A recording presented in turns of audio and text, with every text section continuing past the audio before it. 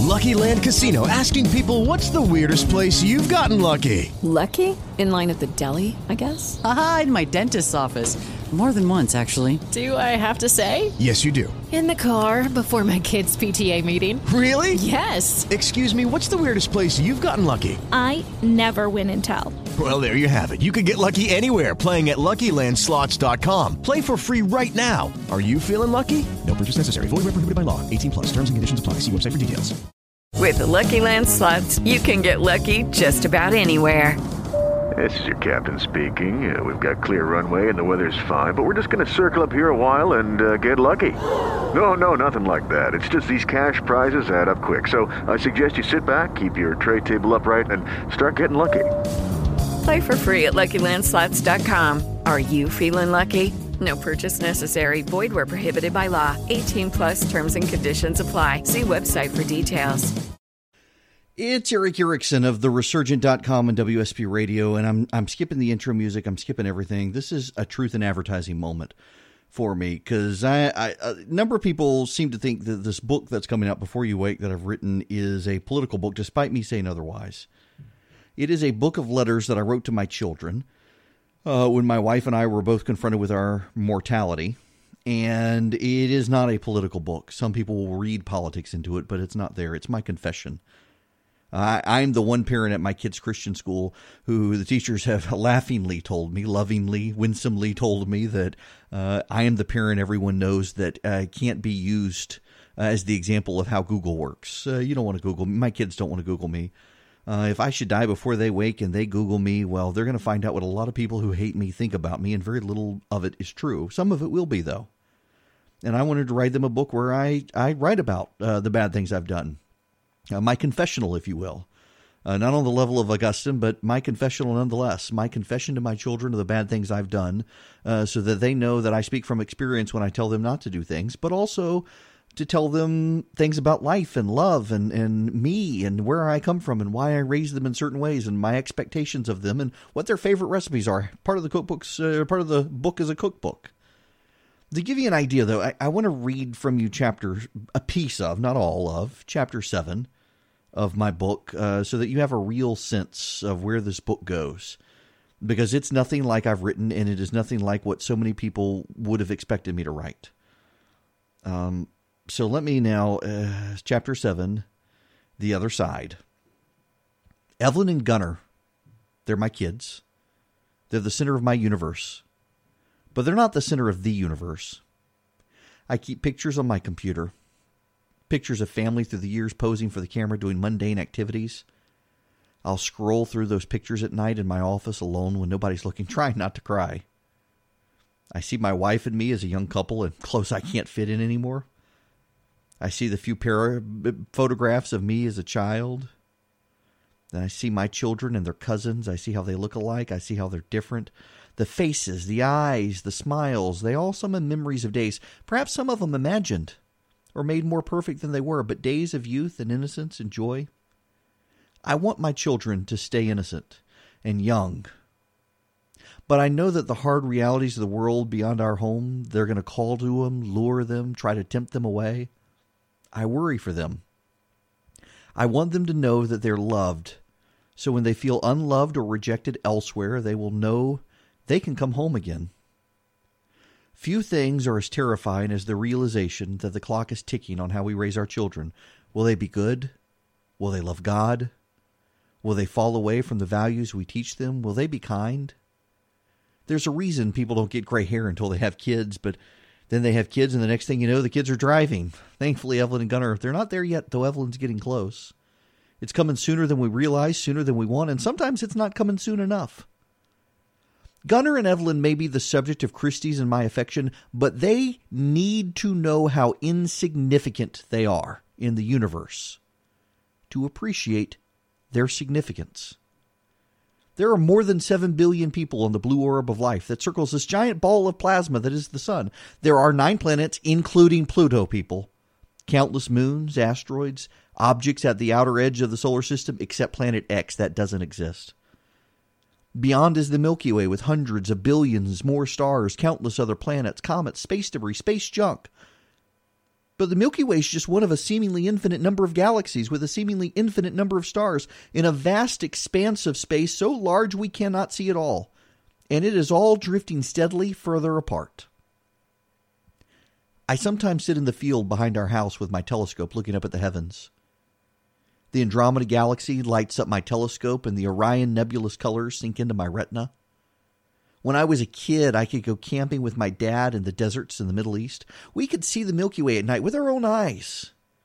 It made us feel smaller than small. We're not even specks in the universe.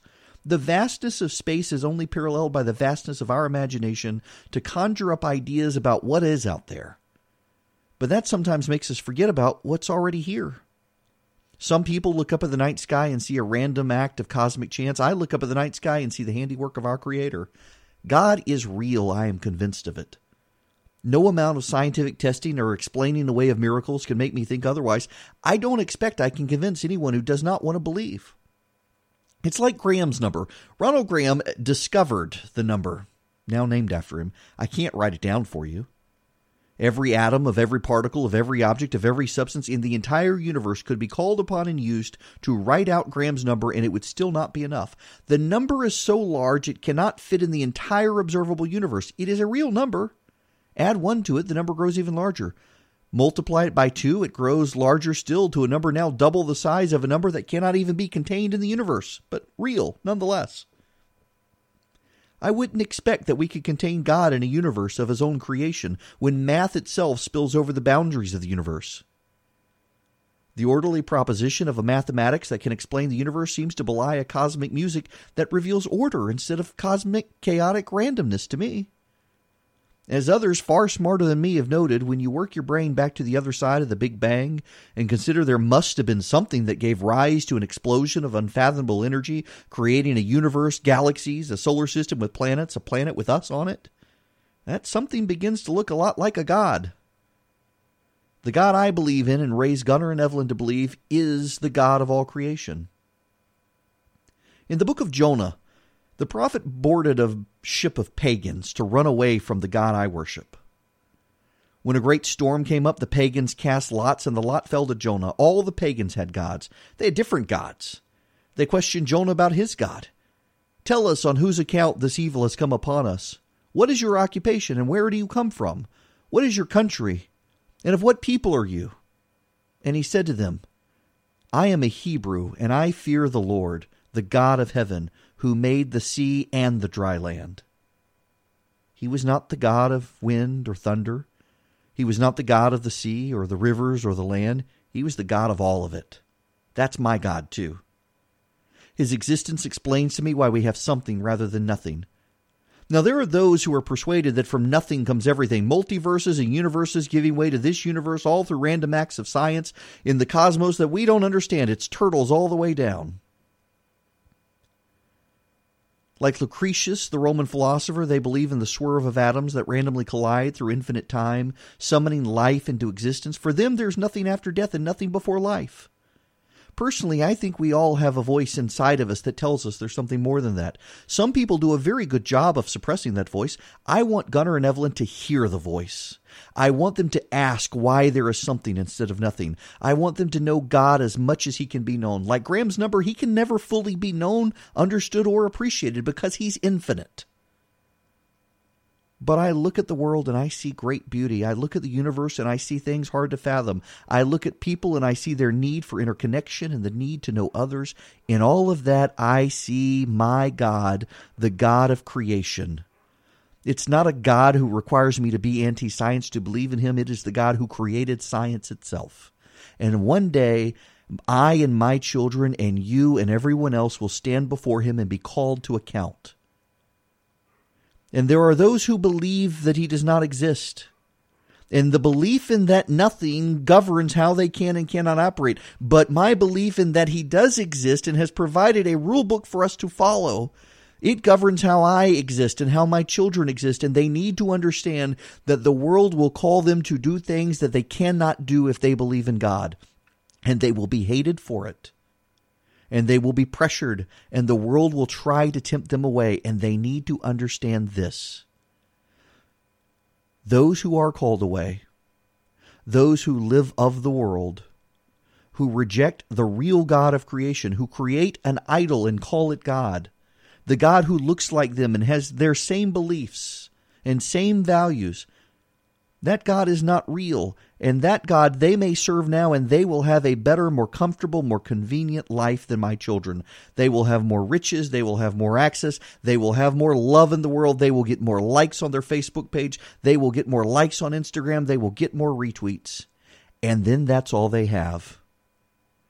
And when the final day comes, all that they've had in this world, it's the best they'll ever have. And all that my children have had in this world will be the worst they ever have for eternity. Because every day after for my children, as long as they keep the faith, will be a better day every day.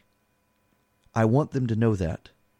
I believe in the God of all creation, and I want my children to understand that they need to believe in Him as well, despite all of the temptations of this world. And because I love them, I shape my values into them. And I tell them that we're all sinners, but we're to go and repent. We're to go and sin no more. We're to love one another. And that the love of the God of creation, the love of the God who was nailed to a cross, that is not a worldly love.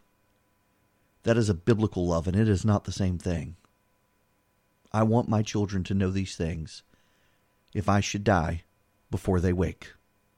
If you'd like to pre-order my book, you can text the word WAKE, W-A-K-E, to 444-999. Thank you for listening.